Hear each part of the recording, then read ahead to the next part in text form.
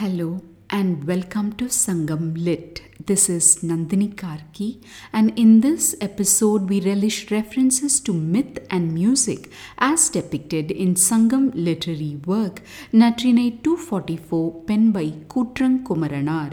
Set in the mountain country of Kurinji, the verse speaks in the voice of the lady to her confidant, subtly expressing her approval for the confidant's intent to reveal the lady's heart to her mother. விழுந்த மாறி பெருந்தன் சாரல் கூதிர் கூதளத்து அலறினாரும் மாதர் வண்டின் நயவரும் தீங்குரல் மணம்நாறு சிலம்பின் அசுனம் ஓர்க்கும் உயர்மலை நாடற்கு உரைத்தல் ஒன்றோ துயர்மருங்கு அறியா அன்னைக்கு இந்நோய் தனியும் ஆறு இது என உரைத்தல் ஒன்றோ செய்யாய் ஆதலின் கொடியை தோழி மணிகளு நெடுவரை அணிவர நிவந்த செயலை தளிர் அன்ன என் மதனில் மாமை பசலையும் கண்டே. The verse opens with the moisture of rains that have poured in விழுந்த மாறி.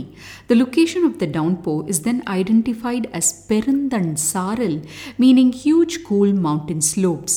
The season has changed and the flowers are sure to give some indication. As expected, we glimpse at கூதிர் கூதளத்து Alari, meaning flower of the cold seasonal nightshade. Kudir, referenced here, is one of the 6 seasons in ancient Tamil land, and this pertains to the cold season that follows the rains. If flowers are blooming, can bees be far behind? Behold and hear the notes of the Madar Vandin Nayavarum Tingural, meaning the enchanting sweet voice of the exquisite bees.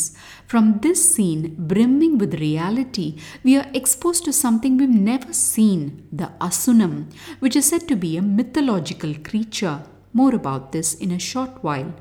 As if all the life witnessed this far does not suffice, we also get to see the Sayalai or Indian mastwood tree, popularly referred to as the Ashoka tree, ending with Pasalayum Kande, which means seeing the affliction of pining. The verse invites us to investigate. The man and lady had been in a love relationship, and the man seemed to be intent only on trysting with the lady. As he is not taking steps towards formalizing their union, the lady suffers in anguish. The lady's mother is worried about the changes on the lady's form.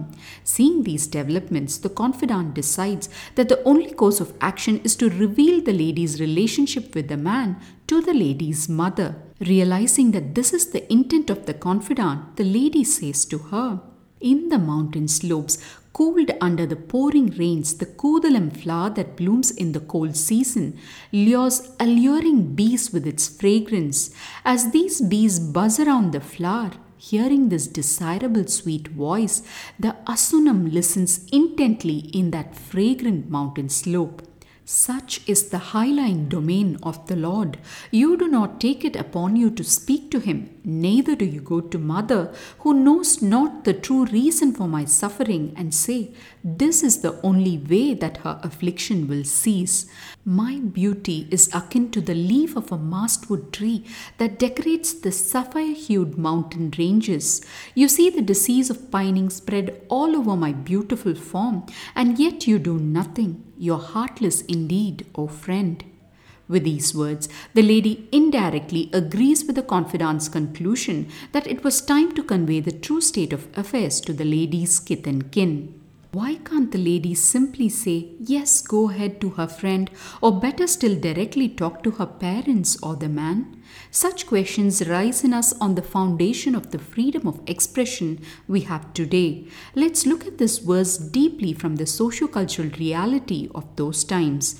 The lady starts her conversation with the confidant by describing the mountain country of the Lord, and within this description she plants a metaphorical scene. The rains have poured and cooled the mountains. The Kudalam flower responds to this cue of nature and blooms in full glory. The bees, in turn, are attracted by the fragrance of these flowers and express their joy with humming as they buzz around the blooms. The lady says, hearing this sound made by the bees, the Asunam listens intently.